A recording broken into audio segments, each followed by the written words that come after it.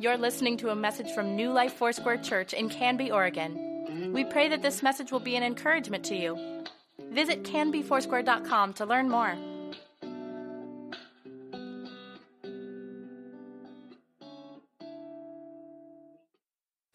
Well, good morning.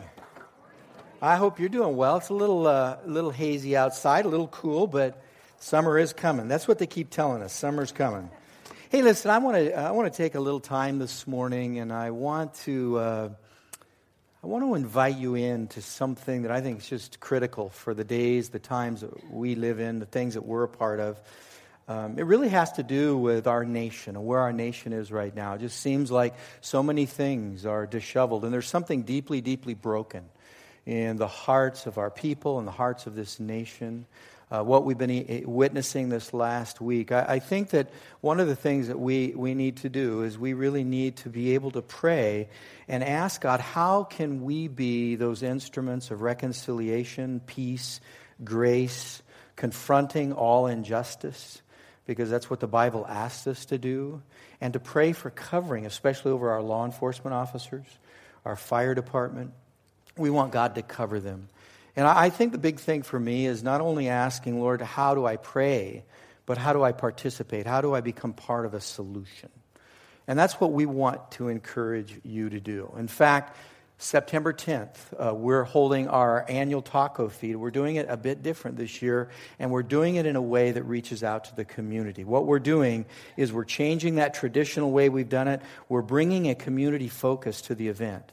We're having medical and social services that will be here while still keeping our family-friendly atmosphere. The mariachis are going to be here. We're going to be serving tacos. We're going to be having a great time. But we're partnering with other churches and local organizations. And what we would do is we would love to invite you to be part of a solution. And where do we start? We start in our own hearts. We start in our own backyard. And so a week from today, that's July 17th, that's next Sunday at 2:30, we're going to meet in the youth building. And we're going to talk about how do we participate? What are the things that we can be involved in our community to really reach out, to bring peace, to bring reconciliation, to bring the love of Jesus? Joyce Struby has done a great job putting all this together. We have been meeting with the fire chief, the police chief, business leaders in our community. And I'm going to take some time next Sunday when we meet together. I want to take about a few minutes, 10 minutes probably around there, to just pray over our fire chief, pray over our police chief, to take time and pray over our community. It's important that we do this today. Would you agree?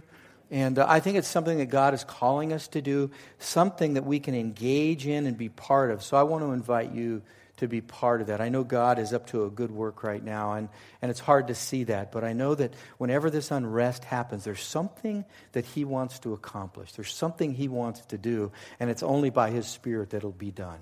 So let's pray. Let's pray right now. Father, we just ask in Jesus' name that You would just cover our nation, that You would cover our communities, Lord. Where there is injustice, we ask that You help us be the instruments of resolution, that we can help resolve those things that are going on around us. Lord, we pray over our law enforcement officers. We pray over our city workers, our county, our federal. Lord, we pray over our country right now during this time of unrest. We just pray that Your Holy Spirit would break through, that what would rise up would be hope in You, that we would see that that is the answer. We have been called to be ministers of reconciliation because You have reconciled us to the Father through Jesus Christ. Let us do that in the way that You've called us. Let us express our gifts well and serve You well. In Jesus' name we pray, and we say together, Amen. Amen. Do this with me. Open your Bibles to Romans chapter 8. That's Romans chapter 8. We're continuing a study in Romans chapter 8. We're going to be looking at verses 18 through 27 because we're in a series titled In It to Win It. Now, what I'm doing is I'm saving verse 28, which is a great verse. It's one of my favorite verses for next week. I mean, that verse deserves a whole service. It deserves a whole message in verse 28. I love this chapter, and the reason I do is because the Apostle Paul reminds me of some great coaches that I've had in my life. when I read Romans chapter 8, I feel like I'm being talked to by this incredible, amazing coach. And that's what he's doing. He's walking us through what it means to be in it to win it. And what we're talking about is being in it to win it in the name of Jesus, in Christ Jesus. He's not designed us to be losers. He's not designed us to to be bottom feeders. He's designed us to be those that overcome. And that's what we talk about here. We talk about overcoming. Would you agree that the great coaches are not just about winning at a game, but the great coaches that I've experienced in my life talk about winning at life, about how do you overcome obstacles in life. The great Vince Lombardi said, winning is not everything, but wanting to win is. I mean, it is something that God can create in us, a desire to be overcomers, to be more than conquerors. He said, Vince Lombardi said this, winning is not a sometime thing. It is an all-the-time thing. You don't win once in a while. You do the right thing once in a while. Winning is a habit. Winning is a lifestyle. And he said this, unfortunately, so is losing. And what Paul teaches us in Romans chapter 8 is really about winning. In Romans 8, the Apostle Paul is coaching us to win at life through Jesus Christ. And so far, he's spoken to us about overcoming guilt. We talked about that the first message. And then last week, we talked about overcoming failure. Today, it's about freedom from discouragement. So here's the question I want to ask. I want to ask you this question. I want you to feel something this morning before we look at Romans chapter 8. Have you felt that horrible feeling of losing something you knew you couldn't afford to lose? I think most of us probably in this room have experienced that. That we've gone through a season of loss. We looked at what we've lost and we thought, I can't afford to lose that. That's a difficult thing. Loss is a very difficult thing. I remember my sophomore year in college, I was in a class that I really felt like a fish out of water. I wasn't really that good of a student, but this was one class that I was striving to win. I wanted to do the best I could. And the instructor, her name was Dr. Dorothy Jean Furlong. And man, she just would get under my skin. I mean, she was one of those people that just get under my skin and just challenge you. And she would pay attention to so many details, and she would want you to pay attention to these details. In fact, several years later, I ran into her while I was on staff at Portland Foursquare Church. She walked into the room. She saw me. You know what she said? She said, Ronnie, you made it. You made it. You're actually making something out of your life. But I used to come into the class, and I know what she was talking about because I'd come into the class with my buddies. It looks like we were folded up and slept in a drawer all night. You know, we'd come in late. We wouldn't be on time. But she put this project out there that was a huge challenge. And I went after this project with all the gusto in the world. I wanted to succeed. I wanted to be in it to win it. I took care of all the details. I actually went in and talked to her and asked her more questions about how to do this right so that I could get an A in the class. I did all the work. It came time for the morning to turn it in. I went to find it, and I couldn't find the project. I didn't know where it was. I didn't remember if I'd left it in the library. I only had about an hour to get to class, and I just went panicked. I went ballistic. I said, no, this cannot be happening. I've worked so hard at this. I need to find this project. I couldn't find it. I lost it. And I was just devastated. I worked so hard, but I lost it. So I went in and I sat down and I said, listen, I can't find my project. I'm sure she's thinking, yeah, I'm sure the dog ate it or, you know, someone else took it or you. No, I said, I really can't. I can't find this project. I worked so hard on it. She knew I did. And she said, you know, you have one of three choices. You can take an incomplete. Won't count against you. You just have to take the class again. She said, you can just take a C. I'll give you a C in the class based on the work that you've already done. Or she said, you have 5 days to get the project done. You'd have to redo it. You have to do it all over again. Man, I just was sitting there listening to this. You want to know what I did? Yeah. I'll tell you at the end of the message, okay? Is that all right? I'll tell you at the end of the message. Because what happened was I felt this incredible incredible loss. And I know that people have dealt with loss. I've dealt with loss in my life. You have as well. I want you to look at Romans chapter 8, verses 18 through 27. And here's what's going on. Paul is giving them this perspective. Beginning at verse 18, I'll just read that to you. It says, I consider that our present sufferings are not worth comparing with the glory that will be revealed. What's Paul getting at? What's he talking about when he says present sufferings? What Paul says here is he says, don't focus on what's happening now because something is coming that's so much better than what you're going through now. There is a promise of something better. There's a promise of something greater, and it's in Christ Jesus. And what we have a tendency to do, I know I do, is I focus on the moment. I get so absorbed in my present suffering that I can't even lift my head and look up to see what God has promised us, that God has given us so much more. So here's what the early church went through, and I think the early church has, when you look at the early church, gone through much more than probably what we've ever gone through. I mean, when I think about the loss of the early church, what were the things that they lost? What were the things that they experienced? Number one, they lost or they gave up a marketplace access.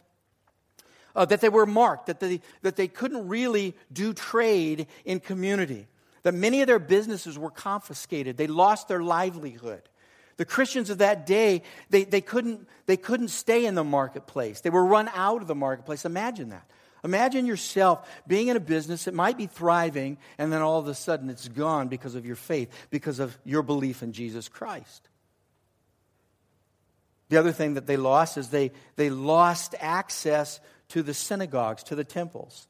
Some of you might say, well, they were Christians. They didn't need access to the synagogue and temple. Everything had changed. No, that was the place of community life.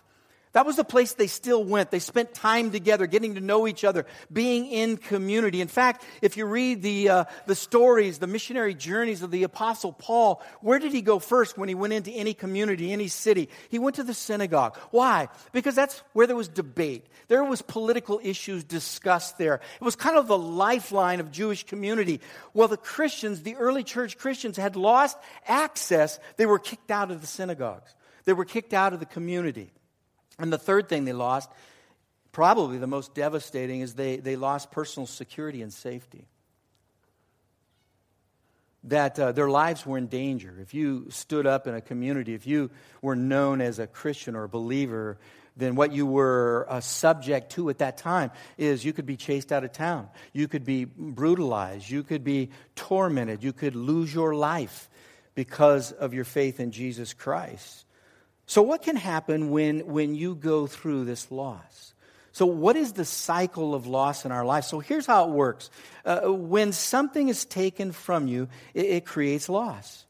And that loss can lead to suffering. And that's what Paul is addressing here. Suffering can lead to discouragement. And if discouragement goes unchecked, it goes to despair. So you might be in one of these areas right now. You might be dealing with something right now. Some of you in this room have experienced loss. You've experienced suffering, discouragement, and despair. So what does Paul have to say about handling this loss? Let's look at Romans 18 through 27. Romans 8, 18 through 27. And listen to what it says. I read 18 already. I want to read it again. It says, I consider that our present sufferings are not worth comparing with the glory that will be revealed in us. For the creation waits in eager expectation for the children of God to be revealed. For the creation was subject to frustration. Why? Because of sin, because of brokenness. That's what Paul says here. Not by its own choice. It was a choice by the first man and first woman, and that we were subject to it. In hope that the creation itself will be liberated from its bondage to decay and brought into the freedom and glory of the children of God.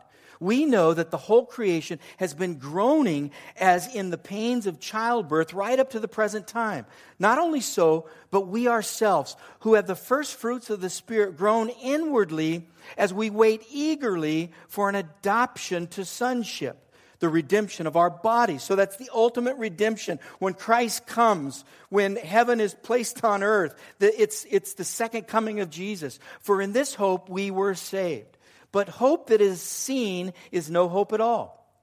Who hopes for what they already have? But if we hope for what we do not yet have, we wait for it patiently. In the same way, the Spirit helps us in our weaknesses. We do not know what we ought to pray for, but the Spirit Himself intercedes for us through wordless groans. And He who searches our hearts knows the mind of the Spirit, because the Spirit intercedes for God's people in accordance with the will of God. Man, that's something we want to unpack there. Because what Paul is talking about here is he's talking about how do you deal with that loss? How do you deal with a loss that leads to suffering, that leads to discouragement, that leads to despair? I think sometimes our discouragement comes from trivial things in life, doesn't it? I mean, I dropped my iPad on my iPad and broke my iPad. I'm really discouraged today. My car broke down in a parking lot, and AAA, they took 20 minutes to get there. How dare they do that? Took a long time. Those are things that oftentimes bring discouragement in our lives. We don't have the same problems that the early church, but we do deal with discouragement. If we really knew, can I say this? If we really knew the profound discouragement that others go through, I think we would just be kind, a lot kinder to people. Because there are people here that are going through incredible discouragement. There are people here that have walked through suffering. And I think there are people, in our communities that we spend time with. And if we just only knew the profound discouragement that people deal with, how much kinder we would be. I think when you walk out of these doors, if you would just think about that. Think about what it means to be kind and how healing that is with people that especially are going through discouragement. Discouragement that comes from loss is a powerful influence in our lives, in our relationships. There are things that have happened to us 10 and 15 and 20 years ago where we're still scarred, we're still wounded. I said this last week. We look at challenges in life and we were hurt 10 or 15 years previously, and we say, I'm never going to do that again. That's how hurt we are. That's how devastating things can be in our life. Discouragement in the loss of relationship, the loss of a job, the loss of direction, the loss of happiness, the loss of loved ones. People that have lost those that they're dear to. That just affects our life. It can bring that kind of discouragement. And you're in that cycle, and you might be in that cycle of loss and suffering and discouragement and despair, and you don't know how to stop it. Paul, inspired by the Holy Spirit, writes this wonderful passage in chapter 8, and he deals with that whole idea of discouragement. He was writing to the early church, but it applies to us today. It applies to our life right now. So here's my encouragement to you. You can break the cycle. If you're going through that cycle right now, it can be broken. You can move forward if you get what Paul is saying here. If you get a hold of what the Scripture is saying, inspired by God's Holy Spirit. What is it that the Holy Spirit wants to communicate to you today? What's He saying to you today? Give Him access to your heart, because He really has a lot to say to us, especially when it comes to suffering and loss and discouragement and despair. He has a lot to say to us. What is it that we need to know to overcome discouragement? Well, there are three thoughts that come to my mind when I read Romans chapter 8 and the verses that we've just read, and it has to do with there's something greater, there's something better. I mentioned that earlier. What Paul is saying is what you're dealing with right now isn't where you're going to stay. You're not going to live right here in this season of discouragement and loss. There is something better for you. I don't know if you've ever done this to your kids. We've done it to our kids, and we've done it to our grandkids. It's kind of tricking them a little bit, and I guess that's okay every now and again. But you know what we've told them? We said, hey, we're gonna get in the car and we're headed to school. And you guys got some tests today, and you're going to face some bullies today, and that's going to be the life at school. That's kind of the way life is sometimes. We get in the car, and we start headed down the highway, and you know where we're actually going? We did this. We were headed to the airport because we told them on the way that instead of going to school, we were going to Disneyland. I mean, you know what? Their reactions were, are you kidding? There was such relief. You mean I don't have to face a test today? You mean I don't have to face that bully today? You mean I don't have to face what's at school today? I get to go to Disneyland? Yahoo! Man, that is huge. We did it to our grandkids. You can see it on YouTube. It's so fun to watch kids who think that they're going somewhere that's going to be hard, and they end up going to Disneyland. The Apostle Paul is saying this to us. He's saying, you know what? You're in a very hard place, but this isn't where you're going to stay. You get to go ultimately to the happiest place in the universe. You get to go. Your destination is heaven. Listen, we're in a world full of bullies. We're in a world full of math tests and dentist's office right now. But you have a future and a destination that is the happiest place ever. This is how you overcome discouragement. It's not denying your past. It's not ignoring what you're going through right now, because sometimes that's the rap that Christians can get and church people can get. They say, well, you're just in denial. You're just living in the clouds. No, I don't want to live in denial. I don't want to ignore what I'm facing. In fact, what I get by following Jesus is I get the strength to go through those things that are difficult. Not in denial, but in the truth, the reality of God's Holy Spirit. And doing that, I can be more than an overcomer. I can be more than a conqueror in Jesus. That's what Paul is talking about here. He's talking about overcoming. It's about a God who brings you in and he says, by the way, I have a surprise for you. By the way, I have something good for you. You have a future, and it's not about this world. It's not in this world. It's not of this world. It's about the world of the Spirit. It's about what Jesus has in store for us in the future.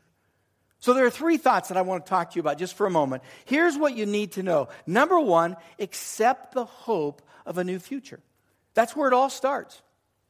I think sometimes when we go downhill, I know when I go downhill emotionally, mentally, I forget that I have a new future in Jesus Christ.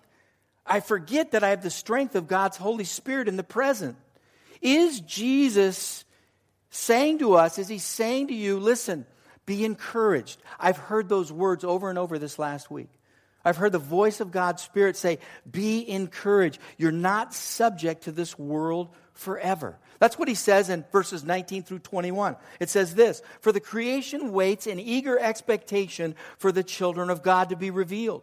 For the creation was subject to frustration, not by its own choice, but by the will of the one who subjected it, in hope that the creation itself will be liberated from its bondage to decay and brought into, and I love these words, brought into freedom and glory of the children of God.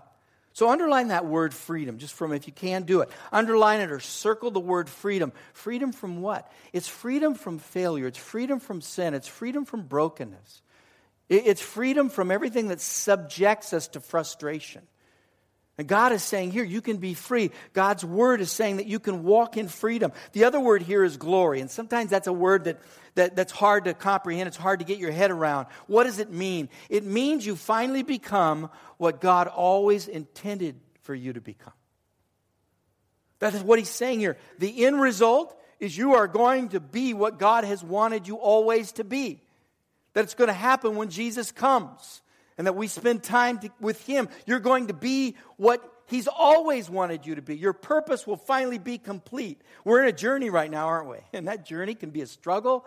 It can be full of setbacks, heartaches, suffering, loss, all of those kinds of things. But Paul is saying here, listen, the ultimate destination is you're going to be, the glory is going to be, you are going to be what God has always wanted you to be. By my works? No.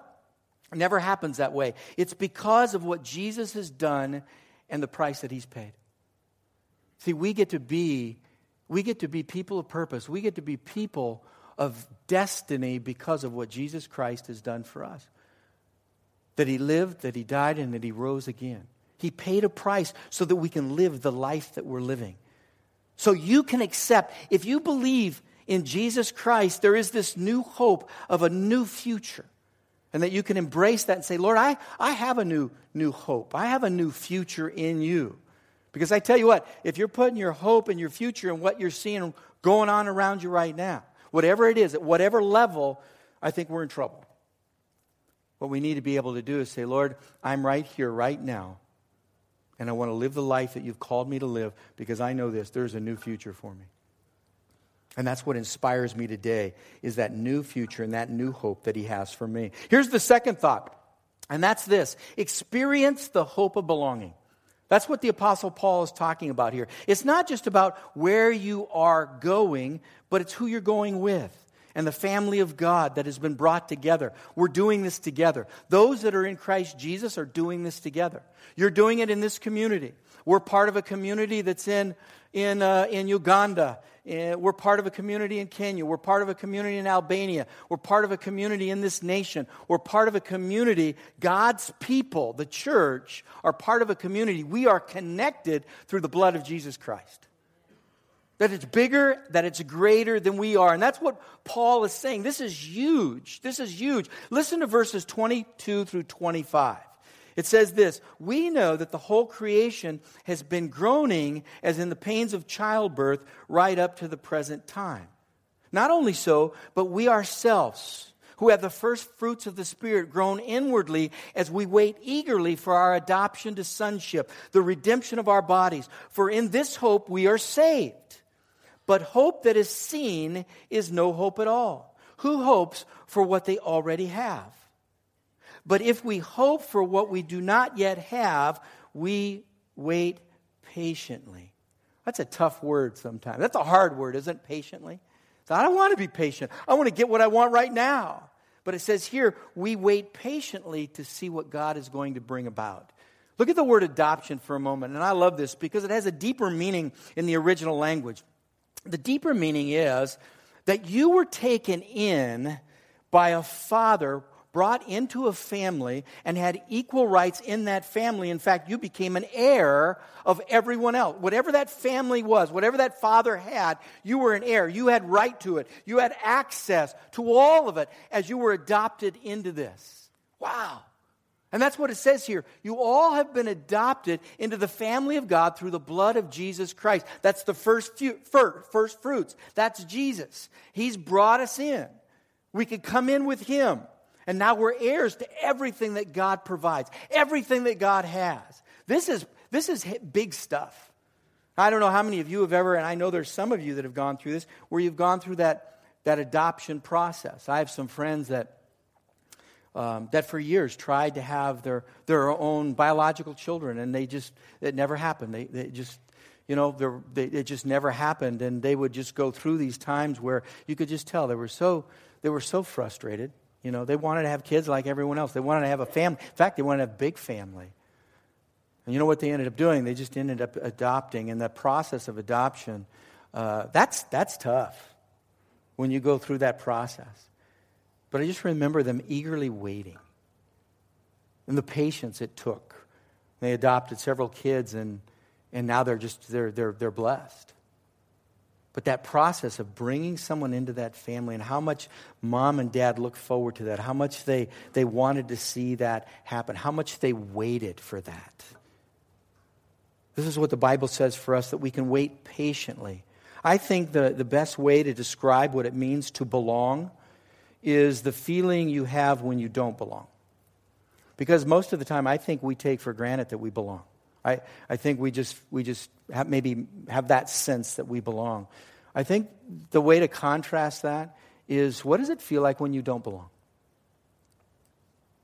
Just think back in maybe your upbringing where you didn't belong. Maybe you were in a community where you didn't feel like you belonged. Maybe you were in a family where you didn't feel like you belonged. And how difficult that is. How hard that is. And I think people who know what it's like not to belong so appreciate what it is to belong. About 3 or 4 years ago, it was during the summertime, and I was sitting in my backyard, and I got a call from Kaiser Hospital. And a nurse was on the other end, and she said to me, "There's someone here that wants to see you." And she mentioned the name, and the name immediately did not necessarily ring a bell. I mean, it sounded somewhat familiar, but I couldn't really put a face with the name. And this nurse said, "Well, she hasn't been around for about 10 or 15 years. She hasn't been around your church community for that, but she wants to see you." So I just jumped in my car and I prayed, and as I was headed to the hospital, I actually remembered who it was. And I walked into this room, and she was on her deathbed. And I stood next to her, and I held her hand. And I said, "Your family's not here, are they?" And she said, "No." her family was just dispersed and there was a lot of dysfunction and they weren't there. And I could see the torment in her eyes. I tell you, I've never seen anyone's eyes like this. Full of fear, frantic, anxious. She couldn't talk because she had a tube in her throat. And I just asked the question. I said, are you afraid to die alone, not belonging? Tears just rolled out of her eyes and she just shook her head. The desperation of what that must feel like. I just sat there and I held her hand and I looked at her and I said, you will not die alone. You will not die alone. And so we ran shifts from this church just to sit with her, and she died holding someone else's hand. But that moment was so poignant for me because I think that's the way a lot of people feel today. They feel like they're separated. They feel like they're isolated from that hope that's only found in Jesus Christ. And guess what? We have that hope, and we can share that hope with others. Did you know that it's God and the family of God that He's brought together that satisfies our deepest sense of belonging? That's what this is all about. It satisfies our deep sense of belonging today, that when you belong to Him, you experience true and eternal hope. Everything else is temporary. Everything else that you can touch or get a hold of, it will go away. The Bible says that does leave us, that vanishes. Now here's something else. What would happen if we started loving and including the way that God has loved and included us? What would happen? What would change in our society? What would change in our community, especially the time what we live right now? That you know you've been included. You know that you belong to God. What would happen if you would live life including others and loving others around you? What would change? I think a lot would change. I think a lot would change. That's what we've been called to do. You are included. You have a family, both here and in heaven. It's amazing. You know, in the fall, I've just really felt pressed to do this. In the fall, we're going to do a series just on family relationships. We're going to talk about what it is to live a single life. We're going to talk about what it is to live a married life. We're going to talk about what it is to raise kids. We need to talk about these things. And I haven't done it in a while, but going into the fall, we're going to hit this. We're going to talk about what this looks like because it really has something to do with something deeper. It has to do with what it means to be connected. It has to do with what it means to belong. And where we have that is in the family of God. And here's the last thought to overcome discouragement. The last thought is real simple. Just talk to God. You know, that's what the Apostle Paul shows us here. How do you overcome discouragement? You talk to God. You know, we have been given access to our Creator. We've been invited into a relationship with Him. He has invited us into a relationship with Him, and we should talk to Him. You need to have conversation with Him. And I know sometimes that can feel awkward. It does. I mean, sometimes, you know, what do I say when I pray? I've had people ask me that. And I get it. Because it can feel awkward. It just feels like, I don't know what to say. Do I talk King James language? What kind of language does God understand? You know, and I've said this before, and I'm going to say it again. I think some of the best prayers you can have are short prayers, really short prayers. Mine has one word in it. It's usually help. You know, God, I just need help. I'm talking to you right now. I just need your help. But I think sometimes talking to God can be as awkward as talking to your teenager. I mean, have you ever experienced that before? I mean, there's something that happens. They get to a certain age, and they used to talk all the time, and now they're really not talking much anymore. And you're wondering, I'm thinking, well, what's going on? What's going on up in that noggin of theirs? You know, there's a lot going on up there. But they're not going to necessarily give you access to that. You can't approach it the same way anymore. You can't sit down and just look at them and say, now, what are you feeling today? You know, I mean, come on, Dad, don't do this. Don't embarrass me. I don't want to talk about that. So you know what? We had to look, Annette and I had to look for different strategies to talk to our teenagers. And here's one of the strategies we found that really worked. It was tasks that lead to talking. So you just started doing something. You know, I would just find things to do. I made up things to do with them. I mean, I made it up. I'm trying to make, well, we need milk, don't we? And Annette says, no. I said, yeah, we do. I'm taking the boys to go get milk because we need to talk, and that's a task. And they get in the car, and what's great about being in the car is they can't go anywhere. I mean, they're right there. They're locked into the car. And you just get to sit there, and sometimes it was quiet, silent. I'd ask them, hey, how did your day go? They might say, well, lunch was good. Mom made a good lunch. But then there might be this. Mom made a good lunch, and there would be a pause, and they would say, I had a hard time at lunch because someone was bullying me or pushing me around. The doors fly wide open. I think there's something here for me to learn. There's something here maybe for you to learn. Just keep walking. Don't be discouraged. Just keep being obedient. Keep doing the tasks that you've been called to do, and talk to God. And there's going to be times it will be awkward. There's going to be times you're not going to even know what to say. But pay attention to that still small voice, because that is your lifeline. That is your breath. It's that still small voice of God. Praying can feel like you haven't done it before, but you're stretching new muscles. Keep doing it, because it leads to this wonderful dialogue that you have with God.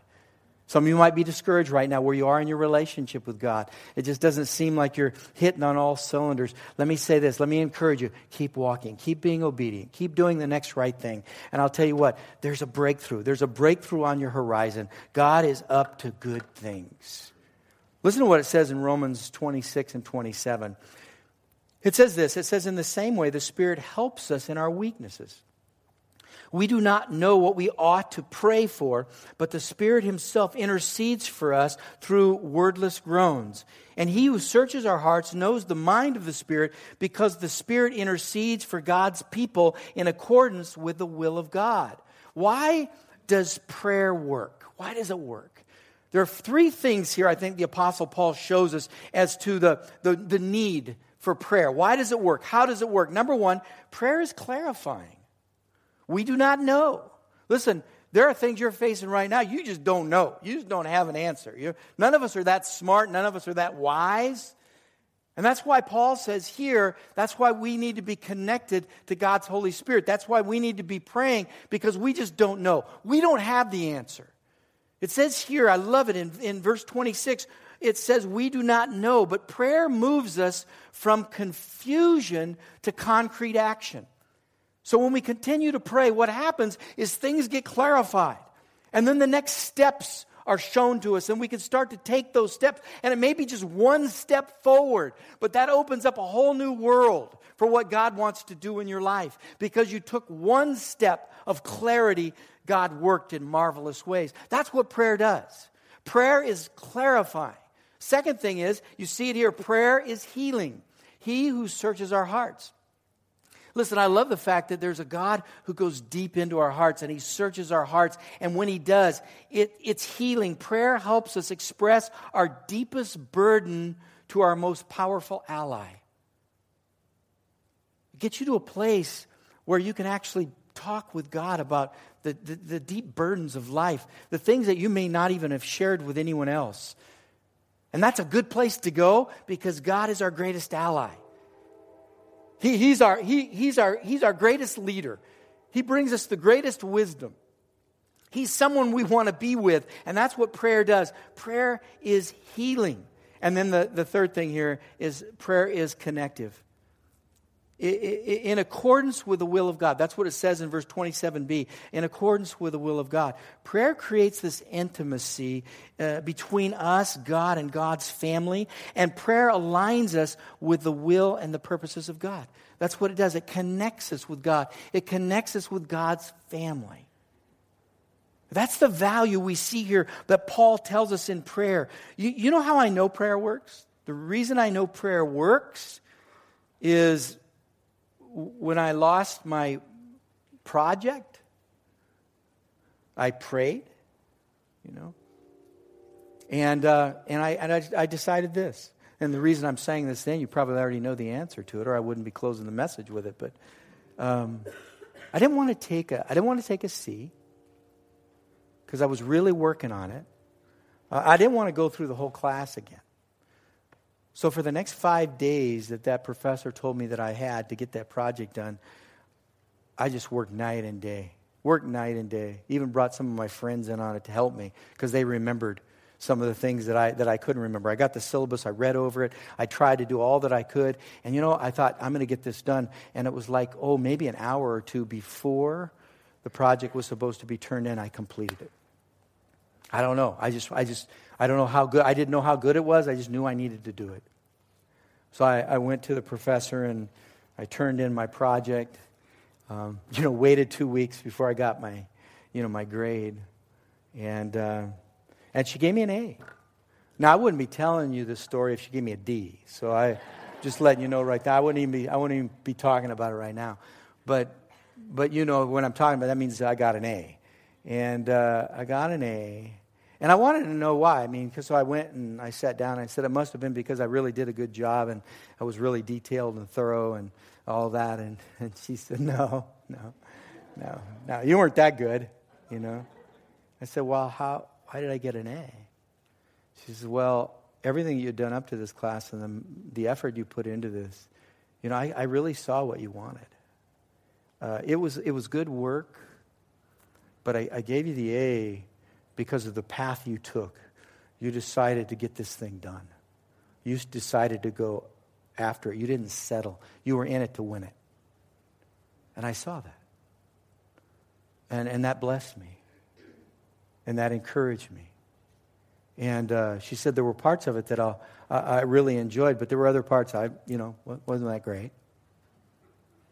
And I thought about this. I thought about how life kind of goes that way.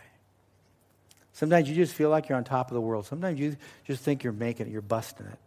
But then there are times you've experienced loss and suffering and disappointment that can lead to despair. And I think what God says to us today is just stay in it. Just stay in it. Just keep taking one step at a time. He's there. His promise is He never leaves us. He never forsakes us. Would you bow your head with me? Would you do that? And I can't tell you how much God cares about you and how much He really loves you. You have a future. You have a purpose.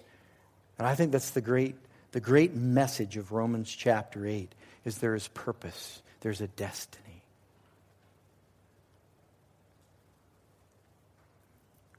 I'm just going to ask the question, with heads bowed, eyes closed. How many are, facing kind of discouragement today? Maybe you're really facing that. There's something that's brought great discouragement. Good. Just, yeah.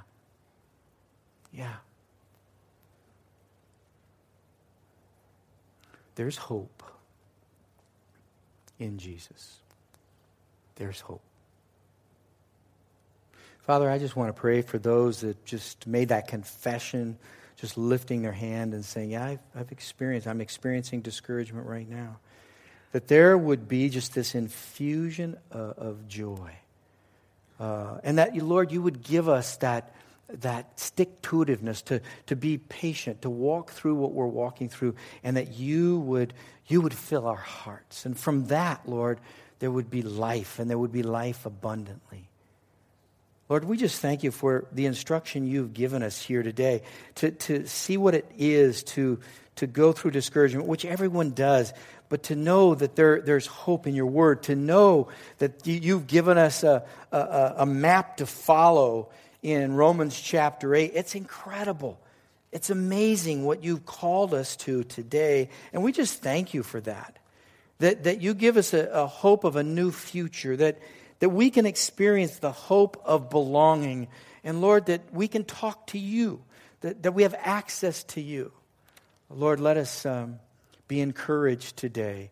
In the mighty name of Jesus we pray. And we say together, amen and amen. Would you do this with me? Would you go ahead and stand? Thank you for listening. Please let us know if you have questions or would like us to pray with you. You can contact the church office most weekdays at 503-266-4444 and anytime through canbyfoursquare.com.